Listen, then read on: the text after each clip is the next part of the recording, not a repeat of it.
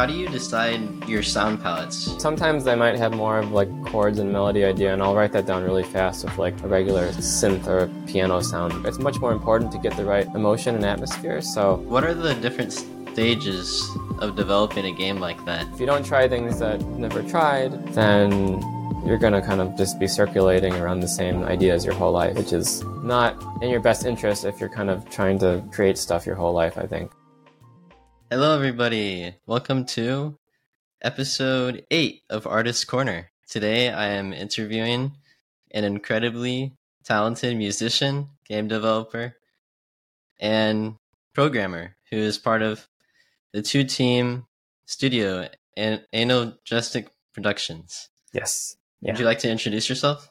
Yeah. Hi, everyone watching. I'm Melos Han-Tani, and I'm Tokyo-based and one half of the studio Analgesic Productions, which we've done the Anodyne series, Even the Ocean, Sephonie, and are working on Angeline era right now.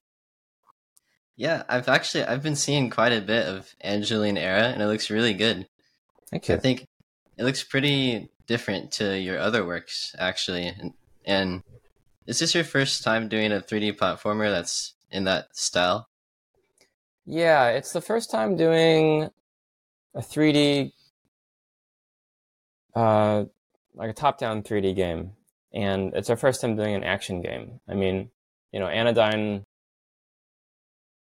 all of our games kind of have like action-esque elements, but it's the first time we're really focusing on, combat as a very large part of it, rather than just kind of like, something you do as you go from area to area in like Anodyne or something. How does the music differ from previous games? Yes, and Angeline era has been a pretty, not challenging, but like I guess fun soundtrack to work on. Like, because in the game there's like kind of like three races, sort of. There's like humans, angels, and like the Fae, and they all kind of represent different things. So I've been thinking about, I'm not really sticking like so closely to this for everything, but different ways of like getting at those characters through different kind of sound palettes and instrument choices. Like,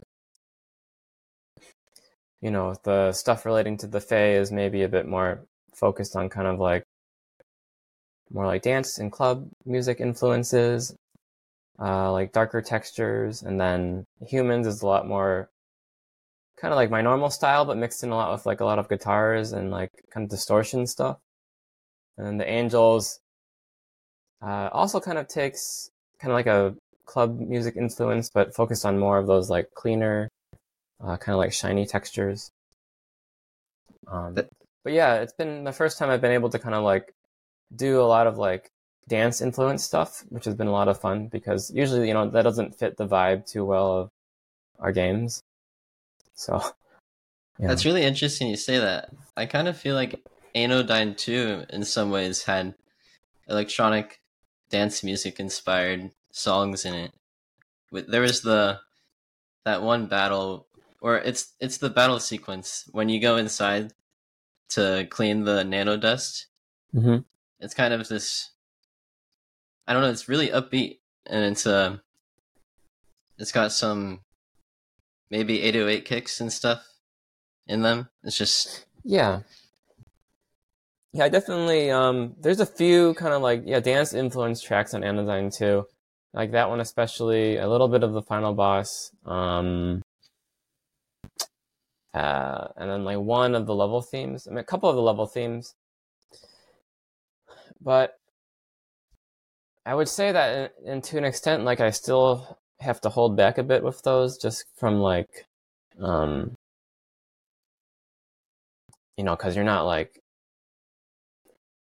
doing super fast like action stuff. So they're a little bit of a slower tempo, except for the final boss, But that song is only there for like 2 minutes. Do you mind if I ask what your favorite games were growing up? Yeah. Oh yeah, sure. I played a lot of like MapleStory on the PC. Have you played MapleStory? I haven't played it, but I think I've seen it. There's this robot. It's like a square robot, right? Or is Yeah. There's a square robot. yeah. I So don't know Maple much about it. Story, it's an MMORPG, but it's a side-scrolling platformer. So it's actually like an action platformer RPG. So, we don't really see those kinds of games anymore. But you could explore a lot. But the game didn't have so much to do to overwhelm you. So most of the time you were just kind of like chilling out. It's not really like modern MMOs that kind of like give you all your dailies and stuff. Uh, and then I really like Quest 64. I still like that game. The score of that, it was written by a classical composer, so he got roped into games to like do this game OST, and I don't think he did any other game composing after that, but what he made was pretty good. That game has a really nice like world design, kind of like nice 3D spaces, and yeah, just like a creative use of the orchestral palette, which I don't like. I really like classical music, but I'm a little bit picky, so I don't really like the more kind of like modern, like Hollywood movie influenced uses of it. Yeah, I don't know. And there's a lot of other ones, like a lot of Flash games on Newgrounds I played growing up. Those were definitely inspiring in some way. I don't really know if they're as inspiring that directly on the games we make nowadays, but they were just an example of people making stuff, on their own time for fun and not worrying too much about like commercial viability or whatever. Yeah, Yeah. I kind of miss that actually. I feel like nowadays with all the AAA games, a lot of them they focus too much on realism, Mm-hmm. that it kind of I don't play a game because I want to, you know, they try to formulate my thoughts. I think they try to focus on making it so much like real life that it's not even a fun game to play. Yeah. It's like I've been playing.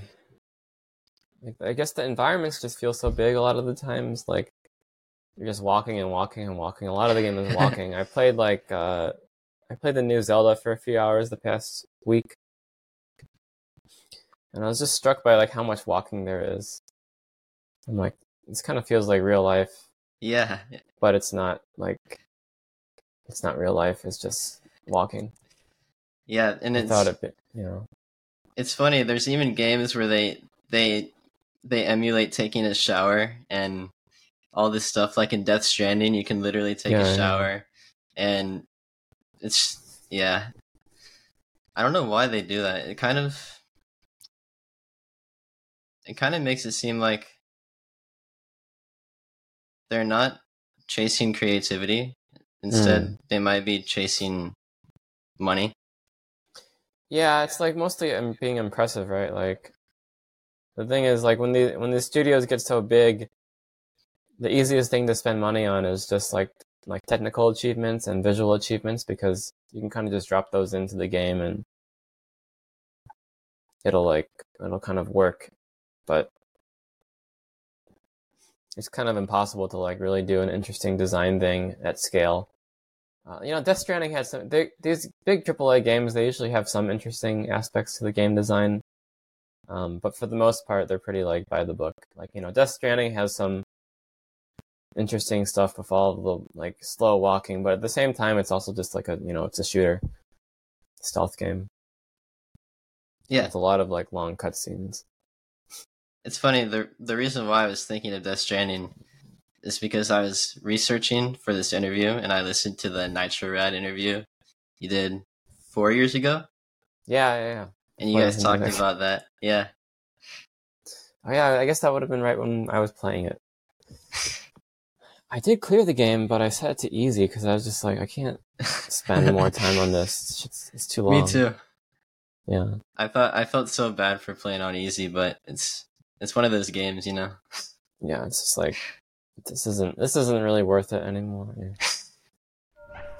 That was kind of the opening questions. So now I think we're gonna jump straight into the main ones. Okay. So this category is mostly about influences and inspiration. So I'll get right into it. Cool. Who inspired you when you started making games? Who inspires you now? Getting started out. Let's see. That'd been like 2011, so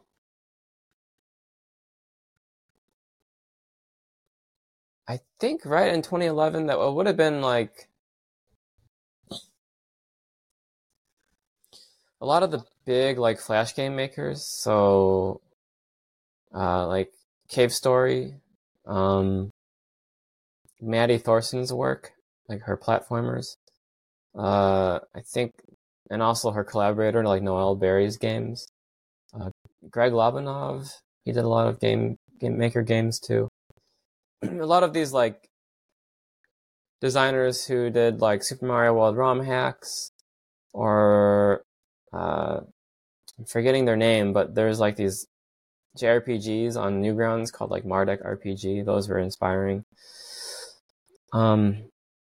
Adam Saltzman's work on the Flixel engine and stuff. That's what I used to start out, and those little games were inspiring because you could like go and look at the code, especially when you start out like and you don't really know how to figure stuff out on your own. That was super useful. That was back before YouTube and stuff, really, right? No, there was YouTube. YouTube had been around for a few years, but it was before like Twitch and before like YouTube tutorials became a big thing. So there was still a lot of like using message boards. A lot of inspiration from like the game jams. Those were fun. You know, you can kind of like compete a little bit and like feel pushed to like excel. That was important. So yeah, that was kind of the environment I got started in. There's another part to the question. Who inspires you now? Oh, now, yeah. Nowadays, I think it's roughly about the same, right? Like, well, it's a little different. Back then, I think I was like only taking inspiration from games. And nowadays, I would say the games that inspire me are still made by roughly the same kinds of people, you know? Usually one or two people making a game, either for fun in their free time or, you know, as like a career. That usually tends to be the most inspiring. I do find, I actually, even though I don't really like Nintendo games that much now, I do find a lot of their work from the 90s and 2000s to be inspiring. Like, I like to read a lot of interviews from them. I don't think he gets that much chance to design nowadays, but I think Miyamoto actually is quite interesting. Not really, you know, because he designed Mario or something, but he does think about, if you read these like long interviews with him, he does think about things in a way that are like very focused on the core of the game and kind of what that can get at through its like possibilities. So, you know, he goes and designs something like Pikmin, which is a really interesting, like simplified take on like RTS games. And that was pretty inspiring to see.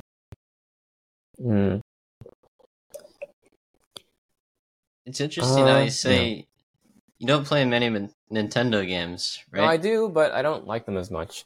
Yeah. I think it's interesting though because you can still find inspiration from things you don't necessarily love. Yeah. So I guess that's why it's important to keep an open mind in this career. Yeah. I mean, it's definitely, well, I'll wrap around to this, but also in addition to like Nintendo, you know, there's a lot of just like, I feel as I get older, there's more of being inspired by just like real life stuff happening, you know, regular people talking to them, like walking around Tokyo or just reading a lot of stuff, just doing different things. And that's actually something that, you know, like Miyamoto has talked about in a lot of interviews, and a lot of game designers I like as well. Not necessarily famous. They just get a lot of inspiration from regular things. And I think when you have a more like open mind, and you're able to kind of have like an enriching life in a way that isn't just, playing your favorite genre of action games. That's really what game designers and even like musicians need to like put out like truly good, games and music, I think. Because if you don't, I mean, you can still put out things that will appeal to people, but it'll kind of have this kind of like inward looking feeling to it, like if you think about a really like tropey piece of media or something, it's not like it can't be enjoyable or fun, but it really does only kind of speak to one certain kind of like audience, right? Like there's this RPG series I really like called like Trails. Have you played any of them? No, I honestly haven't been playing too many games over the past year or two. Mm-hmm. It's mostly because I'm focusing on music and Cool. this, but yeah, you can explain it. Well, I guess the idea is that like Trails, it's a very like tropey RPG, and you kind of know what you're gonna get when you play it. And so like I find it very enjoyable to play, but it's not really the most like inspirational thing, I guess. I mean, it is in some ways, but like, yeah. So it's good to have a balance of what you look into, because if you don't try things that you've never tried, then you're gonna kind of just be circulating around the same ideas your whole life, which is not in your best interest if you're kind of trying to create stuff your whole life, I think. Yeah, that brings a really good point. Another reason why, for me personally, I mean, I obviously do play games still. I've been playing Anodyne 2 recently, Oh, nice. and it's one of my favorite games I've actually ever played. I think the story has really inspired me, Well, and thank you. so has the atmosphere and the world building of the game. It all just feels so. I think captivating is the word I would Mm-hmm. use. But I was gonna say, going out and finding new types of media has really inspired me personally with my own creative pursuits. And for me, one of those things is interviewing and reading interviews from other people and also reading books. And I was wondering, what are some examples of things you've tried that changed your mindset in your creative process? Let me think about.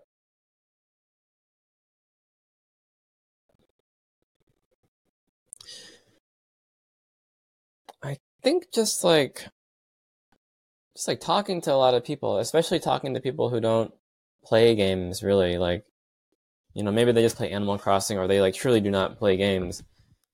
Uh, Even if they don't play games, obviously they're gonna be into something. I mean, like even some people I've talked to, they're like, "Oh, I don't have any hobbies," and then you keep asking them, and they're like, "Oh, okay, I like K-pop or something." I'm like, "Okay, there, you like everybody likes something." Um, and it's interesting to just think about like, why does somebody like K-pop? Why is somebody like, why are they into these long 6-hour hikes so much? Or, what inspires them to try to be a novelist or a writer? Or why do they prefer to like raise a family and that kind of thing? Um, and just being like interested in other people and interested in other stuff. It's not like it'll necessarily become direct inspiration for anything, right? But it just kind of keeps you, I think, seeking that kind of excitement from, exploring media and stuff. And then naturally, when you go to make something, you're like, okay, how can I make something that will kind of like convey my excitement,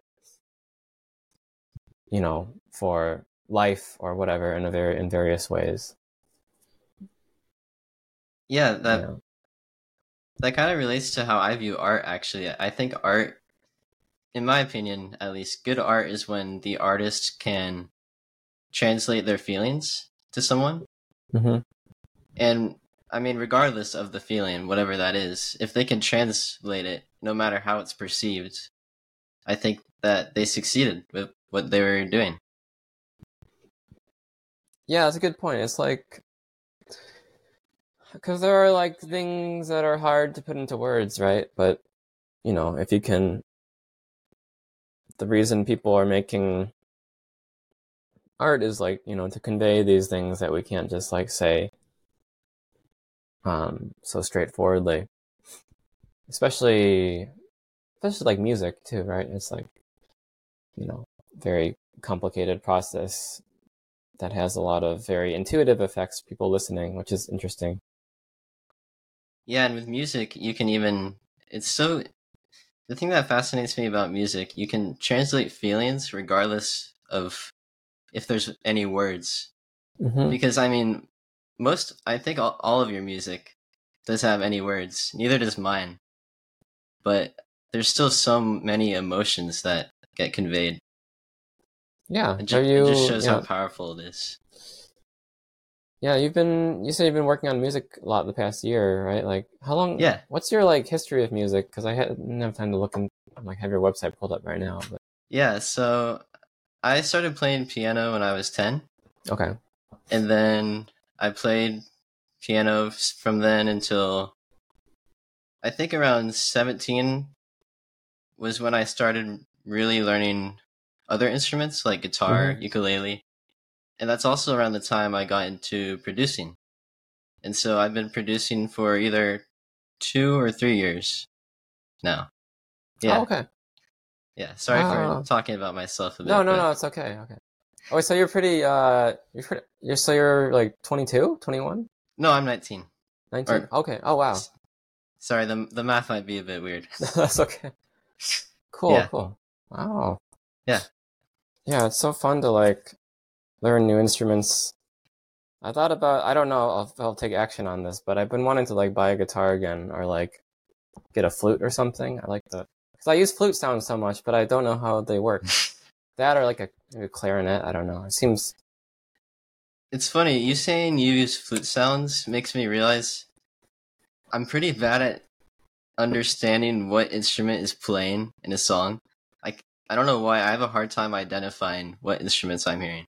Because I think sometimes the music it's so synth and sample oriented. It's hard to differentiate. What's the word? Oh yeah, when I say flute sounds, Yeah. I don't literally mean like an actual flute like sample. I just like flute-ish sounds, So a lot of those can just be synths, but they're kind of like they're articulated as if they were like a wind instrument or something. Um, yeah, a lot of the I can't even tell what instrument I'm using a lot of the time. Most of the time, it is like a synth or it's a flute that's been processed to, not sound like a flute anymore. Yeah. Speaking of sounds that you use, how do you decide your sound palettes? Do you kind of just go by feeling, or do you have any techniques?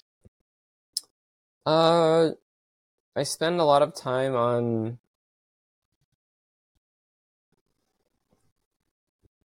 Yeah, before I go building out the song. Well, there's like two ways. Sometimes I might have more of like chords and melody idea, and I'll write that down really fast with like a regular synth or piano sound. But other times, there's a much bigger focus. It's much more important to get the right kind of like emotion and atmosphere. So I'll spend more time on like sound design, instrument design, and this is what I've been doing in the past few years or past few games is just like I will borrow from songs that I've already made for the game and kind of use those as the starting point, um, which helps the soundtrack feel a little bit more unified, but it also just saves time, because if I already know, okay, there's a pretty good, like string sound I made for this song, I can just copy it and use it, and I'll tweak it a little bit to fit the song, but at least I won't have to start from scratch every time. Um, but yeah, like for that, it's super helpful to just listen to a lot of like strange music, I guess, or like this is why like I really love like dance and club music, because you have like every emotion in there across all these different subgenres, and like super creepy and dark, or like super ecstatic and like bright. And then you also have like ambient music, which can do the same thing without the beats. And, drawing on that as inspiration when trying to design a sound, it's a really fast way to kind of just get better at, figuring out how to do sound design for synth. I feel like that's the most important thing for like the game music I'm doing, is just being able to be so comfortable with, adjusting synthesizers or samplers in different ways to kind of like get whatever texture I want. Yeah. And from what I've heard in other interviews that you've done, you like to use reference tracks. Yes. How do you use those? So I feel like I actually, yeah. There's a few ways. I think.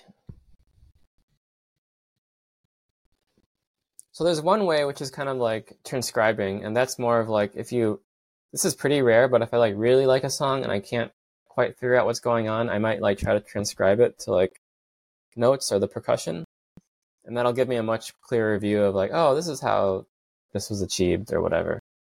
So that's pretty rare. The second way, which is, I don't do this that much nowadays, but it would be to kind of like, that's not true. I do it still, but it's not in a huge way. It's more like if I really like one element of a song, and I've written a bit about this in blog posts, I think, then I might kind of like use that one element as a starting point. So like yesterday, I was listening to some music, and I really liked the rhythm of this one synth, but not really the other parts of the song. So I kind of like, I realized, oh, maybe I could use that in a certain context in Angeline era's OST. So I designed a synth myself, and I used that rhythm as a starting point. And that was like a really nice like way to, that's kind of how I would use a reference track sometimes. A third way might be for mixing or mastering. I'm mastering my very like simple mastering. Do you master to a certain LUF? I'm not that rigorous about it. Basically, nowadays I will I'll mix like usually at the end, or a little bit as I'm going along, and then like do the really tedious stuff at the end, and then I'll try to make it kind of loud, but not like radio loud, because it's going to play in a game. There's a few reasons. The first is that it's going to be playing in a game, so the sound effects have to come above it anyways, so it doesn't need to be that loud. The second reason is that I just don't have the technical skills to do an amazing master. So I just kind of try to get it to like a decent stage. And I've gotten a little bit better at it over the years, but like ultimately I'm not that interested in mastering, so I don't worry about it too much. I was curious. Yeah. I think, yeah. So those are probably the most common ways of using like reference tracks. Sometimes I'll borrow like a chord progression from a song if I really like it. Like some of the songs in Anodyne 2 definitely borrowed some chords from composers I really like. Yeah, I was actually, the other day I was learning some of the songs on my piano, or trying to. Oh, cool. The only song I ended up learning was Center's Sanctuary. Oh, okay. And I think the chord progression for that is C major 9, and then E minor 7, and then an E minor 9. I don't actually know the chord names I use, but probably sometimes, yeah. But I do borrow chords from old songs at times, but usually by just like copying the MIDI and adjusting them. But yeah, like music theory, I do use that if I'm really stuck. it's useful as kind of like a debugging for the song. That was actually going to be one of my questions later. Oh yeah, on. we can talk about it more in a bit. Yeah. Yeah. If it's okay, I'm going to take a quick breather. Okay. Yeah. Do I have a good pacing for you? Yeah, this seems good. Cool. Actually, I get nervous in interviews, so That's okay. Yeah. I don't know if that makes you feel better at all or anything. No, I'm fine. I get nervous if I'm the one asking questions, and I was like, do you know Hideki Kamiya, like Bayonetta and Okami? Or Yeah, Bayonet, yeah. He was I haven't giving a played it, talk though. with the designer of Resident Evil on the weekend, and I would ask a question. I was like so nervous asking the question, even though I'm like, how many times I've been on the other side of this, and I don't know, you know. But that was kind of funny. You got a signature from that too. Yeah, that was fun. I don't actually know the Resident Evil guys' games that well. I haven't even played Resident Evil, but he's like sitting next to Kamiya, so I had to get it from him too, I guess. So that was funny. Wow. All right, I think I'm good. Cool.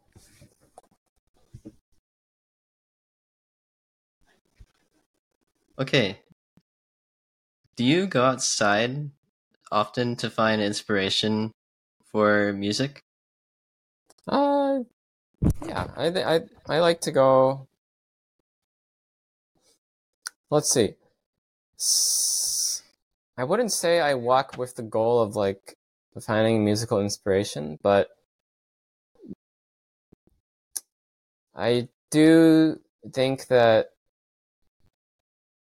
writing music is for me is usually like a lot of 1 hour long sessions with breaks in between them, and I find that either taking off days in between or going outside in between does help a lot. Just because like it's kind of like playing a puzzle game, right? If you get stuck on trying to solve it one way for too long, you need a break to come back to it later to figure it out. That's kind of how I view kind of like going outside. So I don't think it's as often that I'll be walking and be like, "Ooh, this is a cool musical idea." Usually I have to kind of sit down and work on it first, and then once I've roughed out an idea, I can go walk outside, and that'll let me kind of like unconsciously solve a bit of the song, and then I can come back and finish it. I think that's interesting. You recently posted about a high ropes level course on your blog. I was wondering, did you think about how it was similar to a game while you were doing the course, or did you kind of notice that afterwards? I noticed I didn't really realize how game-like it would be until I got up there, and then I kind of instantly realized it was like a game, and that kind of made me more excited to keep doing it. Well, part of it was just like kind of fun, right? And yeah, but up to that point, until I got up there, I wasn't really thinking about, oh yeah, this is like a game. But then you're doing it and you're like, oh, okay, I see. Which is kind of goes back to my point about trying. I mean, that's a very like explicit case of trying something new, right? It's like a very segmented thing that is new. But I feel like that applies to just stuff in general, right? Like if there's a museum exhibition or somebody's having a party and you have no idea what you will encounter there. I mean, you can try to like assume and guess and talk yourself out of doing it, but you're always going to be wrong unless it's like like frying an egg or something. Like I fried so many eggs that I don't really learn that much from frying them anymore, but that's me with quesadillas. Quesadillas? Okay, cool. What do you like on your quesadilla? Chicken. Chicken? Okay. Some chicken and hot sauce. That can go a long way. Nice. Yeah. That reminds me of like high school food. They had a lot of like hot sauce quesadillas. Or maybe at the bowling alley. I bowled a lot in high school, so nice. Was like fun. Yeah. there's definitely a lot of game-like elements in bowling. I Oh mean, yeah, it yeah. literally is a game. It So is a game. Yeah, it's like very. It's a very level designy sport. Did you? Yeah. Have you bowled competitively at all, or? not competitively, but Okay. I've gone bowling with family and Yeah. friends. Yeah, it's a bit puzzly and like there's a. Do you know about like the oil? Do they put that on the floor? Yeah. So like on the lane, you can't see this, but there's actually like an oil pattern. They have a machine that like lays down oil at certain like thicknesses, and that actually affects how much the ball can like spin. So for people who are competitive bowlers, their bowling balls are not weighted equally. They have like they're kind of like the center of gravity is off in some way. So it causes the ball to kind of like hook and depending on the oil density and where it's densest, like that affects where you need to like throw the ball. And anyways, it has a very like level designy aspect to it in a way that's very complicated and invisible. But That's something you could probably write a whole article on if you wanted to. yeah, I've been meaning to do that someday. Like it's a write about bowling is one of those bucket list things. Do you think artists should stay present when they're outside? So, what I mean by that, I guess, is not wearing headphones or, being on their phones. Yeah, I've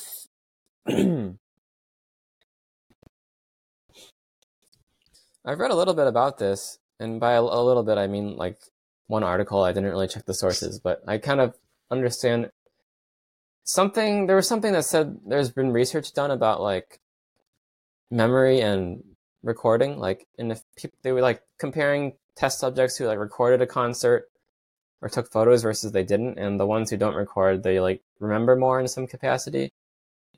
And that was an interesting thing to read because it's always kind of been like my intuition that that was the case. Like, so I try not to like get stressed out about capturing something live, right? If it's important enough, you will remember it. Um, I think in terms of listening to music outside, I've I think I'm still the type that prefers not to listen to any music when going outside. Um, there was a few months this year where I was doing a lot of that, and it was like fun. But it does kind of disconnect you from your surroundings a bit, and I found that I was also just trying to like find the right song to listen to all the time, and it was just a waste of time. Uh, so I don't really do that anymore, and I haven't really um, for most of my life, except like high school. Uh, but yeah, I would I'm say definitely guilty of that. yeah. I mean, it's like it's fun, right? It definitely is fun to like put on some music you like and just like walk along with it because it's more energizing. But you do definitely miss a lot of things when you're, not tuned in. Yeah, Yeah. that's another thing I've been doing as of recently. I think actually in doing so, if you're more present, no matter if you're outside or even inside, I feel like just sitting with your thoughts, closing your eyes for even 10 minutes, you can generate so many new ideas that you wouldn't Hmm. have otherwise.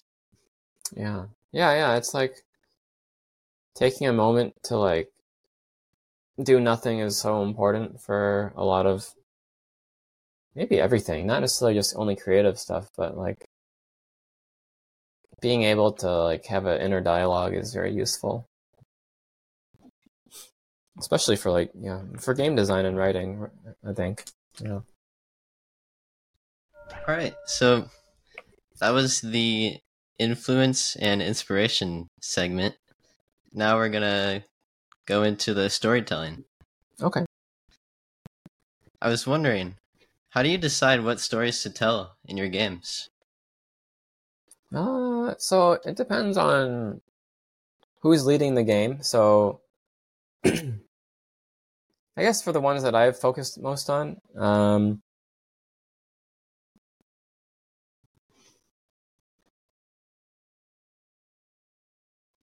No rush, by the way. oh yeah, I'm kind of thinking through this stuff. Well, Sephonie is the most recent point. Um, I think it's like there's certain patterns you might just observe in people over your life. Like, so there's a lot of patterns about Taiwanese Americans or people in Taiwan that I've thought about a lot, and it's really interesting to me, and I just want to kind of communicate why that's interesting while framing it in a way that it's not only relevant to people who like know Taiwanese people. So with Stephanie, it was like, how do people relate to their countries or like their homes that they don't live in anymore? And how can we frame that in this really interesting psychological way? So in trying to answer that question, that's kind of like how the story comes about. Or like in Angeline era right now, there's a lot of like different cultures that are kind of like coexisting in this game's world. And to write those, we're thinking a bit about, real life cultures that are like coexisting, like different groups of people immigrating to other countries and kind of like the various dynamics that they will have with the country they're moving into. It's kind of like one point of inspiration for it. And then a game idea that I'm kind of thinking about right now, I've been thinking a lot about the dynamics of like creative communities over time. What happens when kind of like fame enters the mix versus what happens when people are all just making stuff for fun and not worrying about making a living off of it. The kind of ways in which different communities can be insular. So like there's all these like different ideas that will pop up. And sometimes they feel like, oh, it's better to address it through an essay or writing. And sometimes it's like, well, this would work better through a story, articulated through characters and stuff. Do you ever look back in history books or anything to find inspiration? Yeah, I mean, I have a lot of like, I guess like academic interests. So I'm always reading a few like papers or like nonfiction books. Because and as you like read a lot more and more of these, you start to realize that like these academic books are basically somebody's personal project for like 3 to like 6 or more years. Somebody was really really into this topic for a long time, and they just wanted to kind of like tell other people about it, but in a way that's academically rigorous and can be used to do further research. And like you read these things and you learn so many things that you wouldn't find in like 1,000 lifetimes unless you looked into that book. And these books have like references and citations, and those link to like so many other books and topics and ideas. So, and as you read these, there's a lot of different reasons why history is interesting. I guess the most interesting is just to like see the ways in which people were kind of like figuring out how they wanted to live in the past. So I was reading a lot about like various types of like older Japanese religions and the priests that would like run these religions, and like how they would incorporate Buddhism or like local Japanese religion together, and how they would make that meaningful for themselves, or like how they would have to like make up a myth for their shrine to try to like attract the most kind of like followers around them. And I was like, oh wow, things haven't really changed that much. I mean, they have, but like there's a lot of the same anxieties, and sometimes it's really useful to just kind of see how other people were choosing to work through stuff in the past. Yeah. Do you ever see a lot of the same problems that you read about back then in modern times in your community? I think there's there's definitely some problems that still feel like they happen nowadays. They're just like seem to be inherent to like humans, like deciding how to motivate yourself in life. I feel like because like you'll get people that are like, oh, I want to start a war because I need more resources so I can get to Mars because that's the only way my life will have meaning. And I feel like there's definitely parallels in the past. But at the same time, there's a lot of problems that are like unique to our day. Like, nowadays we have The huge problems related interwebs. to like just attention spans and the way that companies are just kind of profiting off of people wanting to, by like taking advantage of them wanting to see new things. It's pretty Global funny. warming, yeah. The progress we've made in the past 2 decades, I feel like it's been such a big change compared to the progress we were making before. So I think because of that, maybe a lot of people haven't had time to really prepare for the problems that have arisen since those changes, like the Yeah. government and leaders in the world. Yeah, like as soon as there's a new like technology that comes out, like there's somebody exploiting it for bad ends, and then larger groups of people move so slow to react to it. I hope that will slow down a bit. Like, although as I say that, now we have the AI Yeah. thing polluting search engines or whatever, and that's a new challenge. Has that affected how you make games? The popularity of AI? Not really. I mean, there's not that many practical uses to AI for someone of our scale. Like, maybe texture generation or something, but it's like, we're not. Like, sometimes ChatGPT can be useful for like brainstorming ideas in response to a vague question, but like, I don't know. I haven't really had a legitimate use case for it yet. Like, some people say it's useful for programming, but it's just like, I've asked some things and it doesn't really help. It like gives the wrong answer or something, and yeah, I think there could be some uses for it, but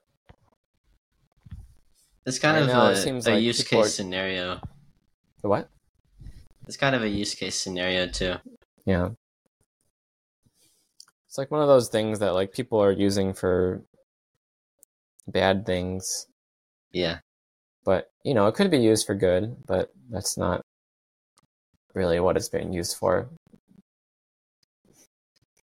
Yeah. It more depends on who's using it than the tool itself. Yeah. All right. So that was it for the storytelling section. Now, the last section of this podcast is about making music. Oh, cool. And yeah, my first question is, your music is described as ambient melodic. Could you describe that for people who aren't familiar with the genre? Yeah, so it's a bit of a. I think what it means to me is that there's a really huge focus on texture and sound palette, almost to the point that the it's just as important as like the structural concerns of the song. Like, and what I mean by that is, some game soundtracks might just all be orchestral sounds, right? And I would say that's not, even though you can use those sounds in an ambient way, I would say that somebody composing with those instruments is not thinking as much about like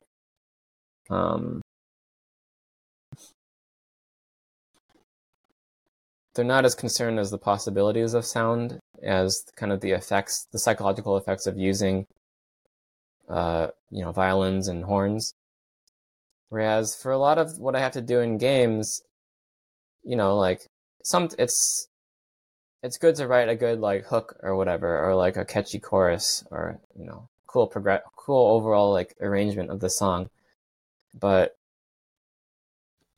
you can't really just like do that for a game. You have to be thinking about like the emotions of the area and uh like the atmosphere and like the kind of the gameplay context for it. And getting at those things through music is, for me, a big part of it is just thinking about like the ambient side of things, more about like, these four parts of the song aren't going to be layered like perfectly together, but they do work like texturally. They can contribute to like a very kind of like thick atmosphere or whatever. Like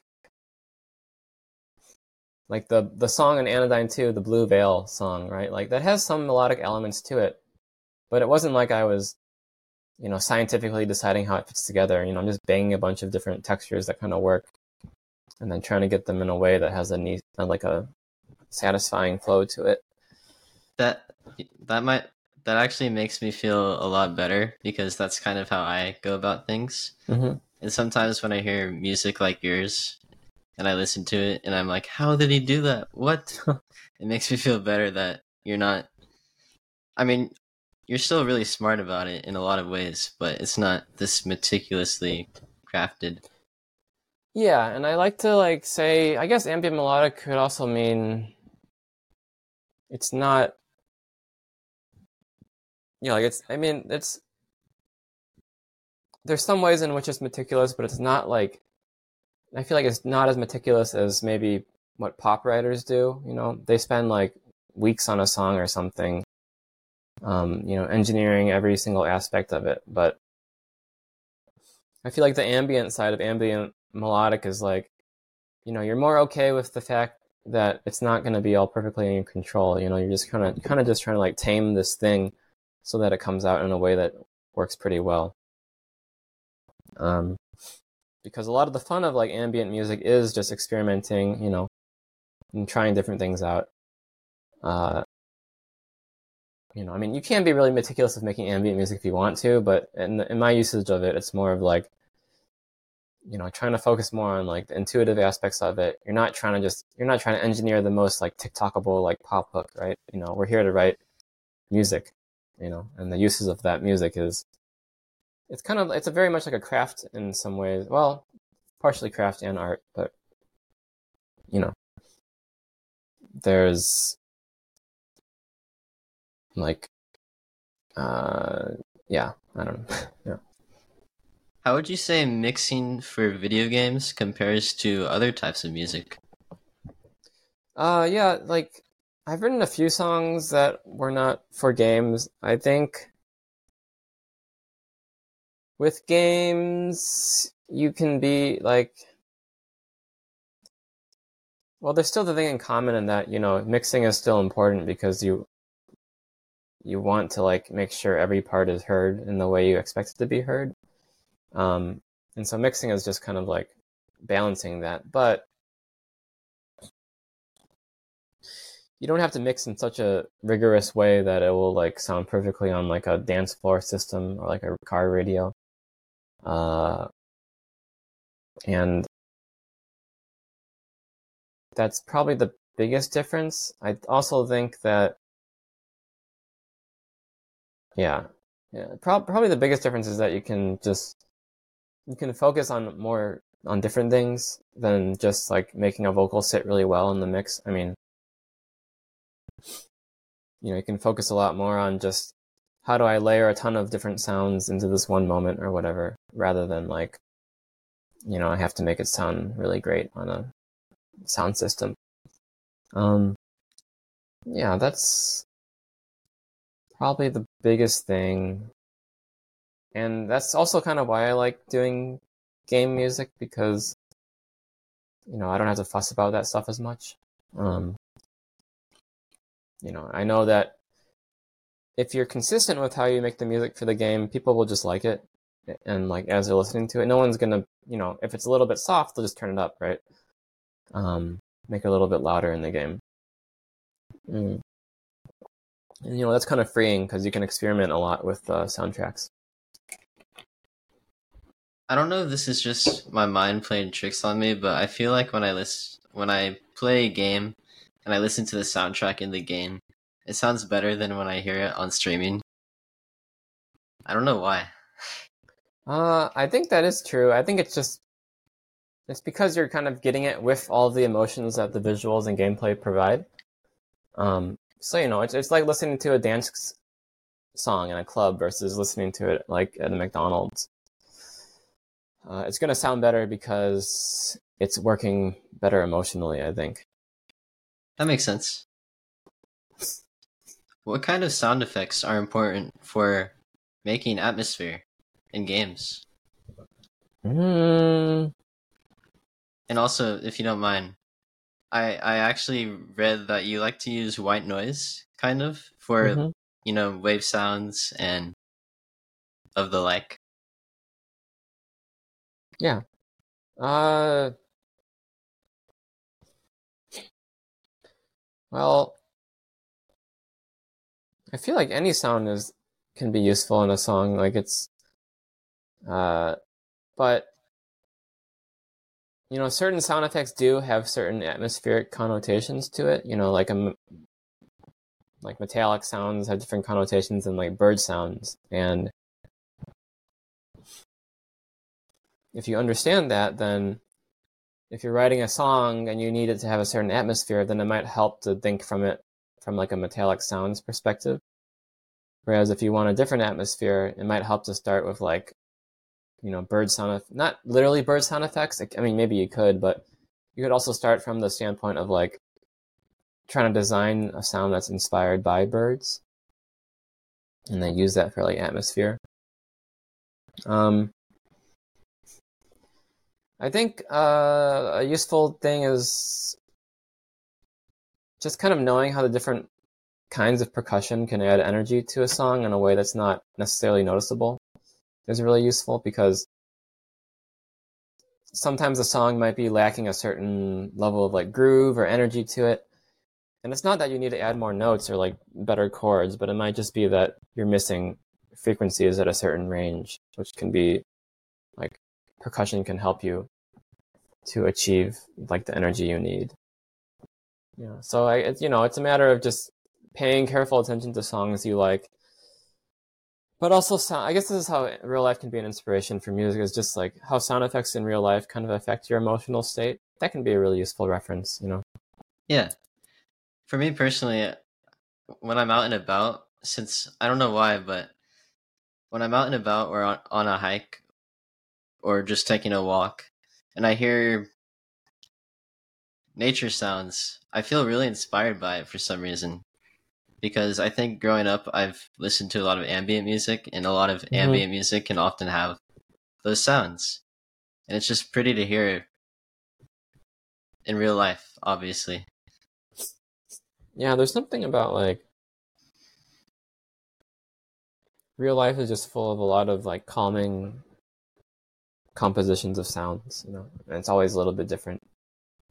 And there's a rhythm to everything. Yeah, yeah, Yeah. that can be really nice.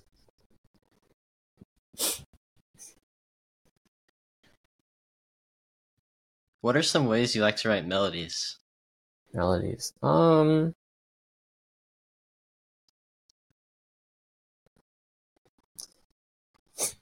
I think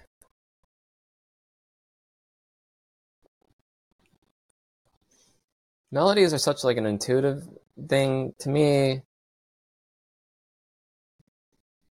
It's hard to say much outside of kind of like the textbook stuff, like which is like they feel like they're often there to kind of emphasize the emotional point the rest of the song is making.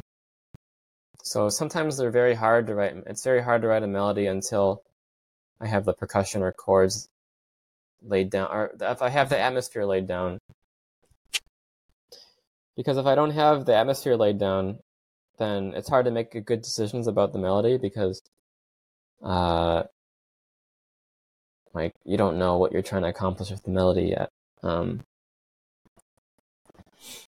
and that's why it's helpful to start from a sound design or like a chord design standpoint because those things can so heavily influence the bass like emotion layer of the song. But sometimes, and this is definitely a little bit easier if it's like a straightforwardly energetic song. Like you might be able to just start with the melody, right? And I don't know if I really have a tip to doing it. It's just like you kind of just have to write thousands and thousands of melodies and build an intuition for what you like and what you don't like and what does work and what doesn't work. I think scales help a lot too. Oh yeah. I mean, like theoretically, yeah, you should stick to like sticking to a scale. Thinking about the scale you're using will help. But also break the rules if you want. Yeah, but also like the instrument choice you're using could affect whether a melody seems good or not. So there's like just a million variables, right? But like a melody that's being voiced in like a distorted guitar might sound really bad, but it might be really good through like a chime or whatever, like xylophone or clarinet. Exactly. Yeah. Where do you like to find music samples? I kind of just use the ones that come up Ableton. Like, I have downloaded the general music or the general MIDI library. There's some like Creative Commons licensed sound effects on like Freesound, like free sound effect packs that I bought for games or whatever. Yeah, I'm not a huge collecting samples guy, but it is nice to have them at arm's reach. A lot of like game sound fonts. Do you use a lot of VSTs or not really? Not well, I use a lot of stuff in like Ableton, like delay. Well, its whole like range of whatever there is, which are like their own built-in VSTs. I don't use a lot of external VSTs just because it's tedious to me. I don't know. It just doesn't fit into the UI of Ableton as well for me. And there are a few like sampler VSTs I'll use for like sound fonts. But for the most part, I try to just stick to whatever Ableton has. And that seems to have been good enough. Like, it would be nice to like try out other synths at some point, but it kind of like feels like I've never really hit the end of what Ableton stuff can already do. But I don't know, one day maybe. There's some like synths that like friends will post that look kind of cool. But yeah. I think it goes to show how powerful these DAWs really are, because you don't even necessarily need to look externally for any hardware or synths if you wanted to make music like that. Yeah. It's all kind of already there. And it really is up to the person. If having different synths like helps you get into different like headspaces, then I would say it's worth using. But yeah, I don't know. As artists, we often tinker with the creative process. What do you do to mess with the tools that you use for that?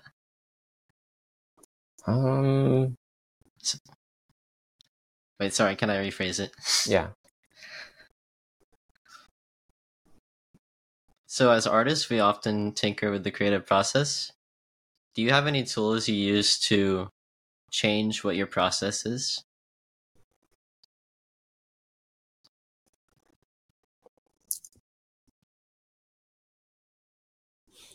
I think for songs,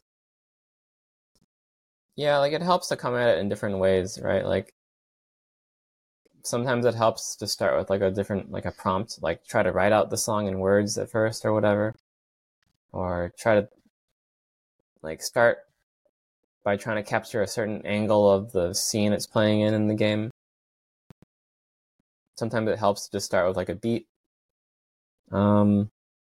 And it's just fun to, start a song in different ways. So that can be a lot more useful than just having to be like, oh yeah, I got to start with like laying down chords and piano. That's not always that fun. Yeah, Yeah. sometimes it's fun to start with drums even. You just start with a drum beat Mm-hmm. and then maybe you go into the bass, or if you feel like it, the chords. There's an Yeah. infinite amount of ways to do that. Yeah, like there's a friend who used to do these like experimental writing groups in Chicago, and like she would always have some like different like prompt about writing. Like one of them would be like count to 100 out loud while writing, which is really hard, and it's like a type of like free writing. You get a lot of weird ideas that way. And there's all kinds of like fun exercises like that. Like yeah, like I used to teach game music in Chicago for a few years, and like there would be a lot of different exercises like would come up with, like making people think about colors or like environments or something. Yeah. Do you think that writing down ideas helps? Uh, a little. I think writing down ideas, it depends. I would say it doesn't always necessarily mean it's going to be a useful idea in the future, but it's useful insofar as that it lets you think about something else. Like a lot of times I'll have like two or three ideas and I'll write them down and I might not really use them, but that's okay because now my head is a little bit more clear to like think about things. Hmm. Because I have the tendency to kind of worry about like losing an idea, even though I know it doesn't really matter. Um, yeah, I mean, writing stuff down can be useful, but I find that even if I wasn't writing stuff down, like you do figure a lot of stuff out when you sit down and really just focus. So like, it's definitely not like life or death to write down every idea. Yeah, I agree with that. I think for me personally, it's helped a lot because sometimes I get stuck in ruts and Mm-hmm. I can't necessarily think of that many ideas, and it helps to be able to come back to this source. Actually, I've been writing down 10 ideas every day for the past couple of, I think a month or two, Mm-hmm. and it's been really useful to me. It's good. Yeah, I mean, it's important to like find like a process that works really well for you and like stick to it. Yeah. Yeah, it's probably different for everyone. Mm-hmm. All right, so that's the end of the making music section. Now, if you want, we can talk about Angeline era a bit. Yeah, I have a few minutes. Cool. So, like we talked about before, you're currently working on a game called Angeline era. I think it looks really good. Thank you. I was wondering, what can players expect from playing this game? Angeline era. Well, it's very there's a very strong sense of like place and world in the game, I think, because it's very hands off in the progression. We kind of let you just poke around. There's like a world map that lets you enter different levels, and you're free to kind of like poke around that in any order, kind of go off on whatever tangent you want. Um, but at the same time, there's a lot more focus than like an open world game. We don't really have any filler. Uh, it's still probably like a 10-hour game. It's just that because you're free to kind of like go about as you please, I think that lets you just get a lot more into the headspace of being in the game rather than being like worried about like, oh, I got to collect 100 different colors of like plants to craft. So there's a strong atmosphere to that. The action is a lot of fun. And drawing you through it, of course, there's a pretty interesting story about this character from the USA, and he's kind of like goes to this country of Era, and he's like increasingly drawn in between two competing like worldviews, like one represented by these like ancient fae and the others by these like futuristic angels. And so it's not that he's picking a side, but it's kind of like, you get to learn. You don't learn about these philosophies explicitly, but there's just so many characters that kind of like engage with the different sides in different ways. So so you're kind of just gonna like hear different interesting ideas and characters as you're going along. It sounds really unique. Yeah, it's pretty rare for an action game to kind of like be framed in this way, I guess. Like having story presented in such a way, but also having this kind of like level of openness without being so open in the way that a lot of games are nowadays.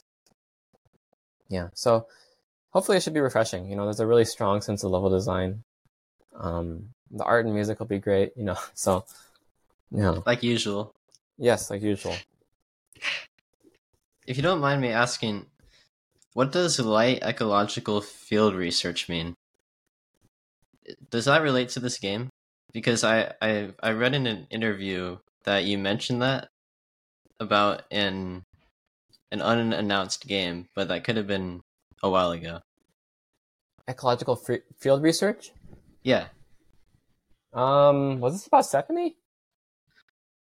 Oh, maybe. What was it about? Like we were doing it, or the game was about it? It was about you. Oh, maybe it was for Angeline era, because we went to Ireland for like a week and a half last year, and we were like hiking a lot and like looking around and stuff.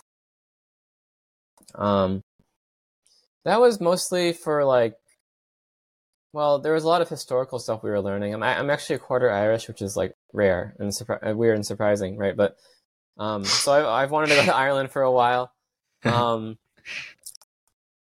Marina was interested in the history of Christianity there and stuff, and then we were both kind of interested in like the archaeological history and like the natural history too.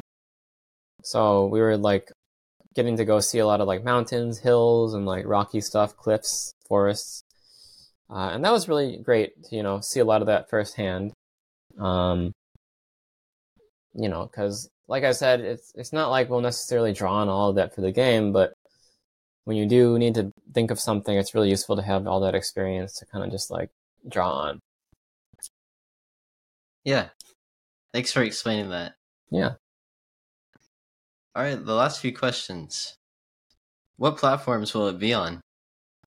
Oh, well, Windows, Mac, and Linux, hopefully Linux.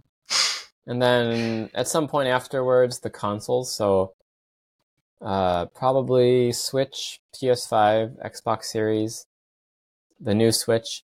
Maybe not PS4 or Xbox One, but we'll see.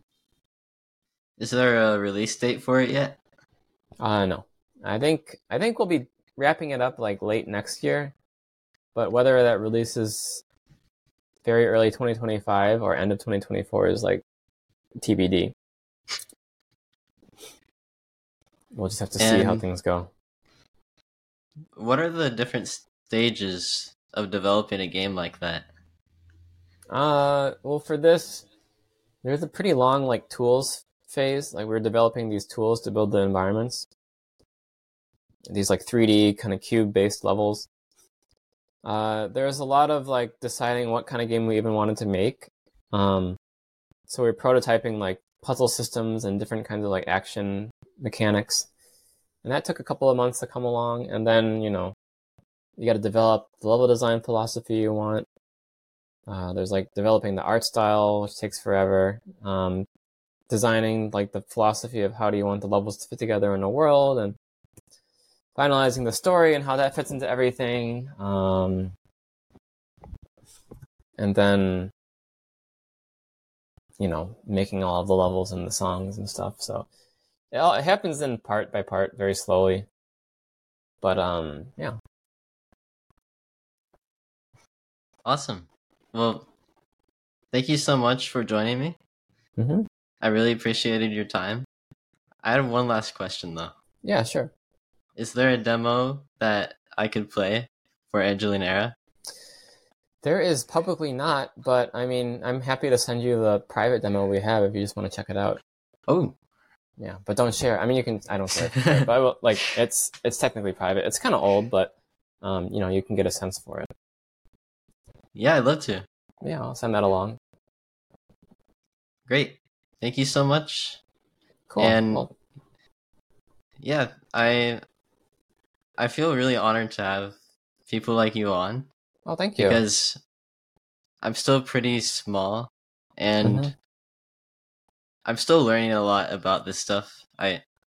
I'm not an expert, and it just makes me really happy that people want to come on and talk. Thank you. Yeah. Well, I mean, the only thing differing like experts from like people starting out is just doing the thing for a long time. So like you seem to be working hard towards working on music and stuff. So yeah. Thank you. I am. Awesome. Well, that's the end of the episode, everyone. Thank you so much for watching, and I'll see Thank you you for next listening. time. Take care. Bye. Hey guys. I just wanted to say, first of all, thank you for listening to the episode. I'm getting better each and every episode, I think. And yeah, it's just been really fun to keep doing this. I also wanted to do a quick announcement and say I'm going to be uploading every Friday. So yeah, stay tuned for that. And I'll see you next week. Bye.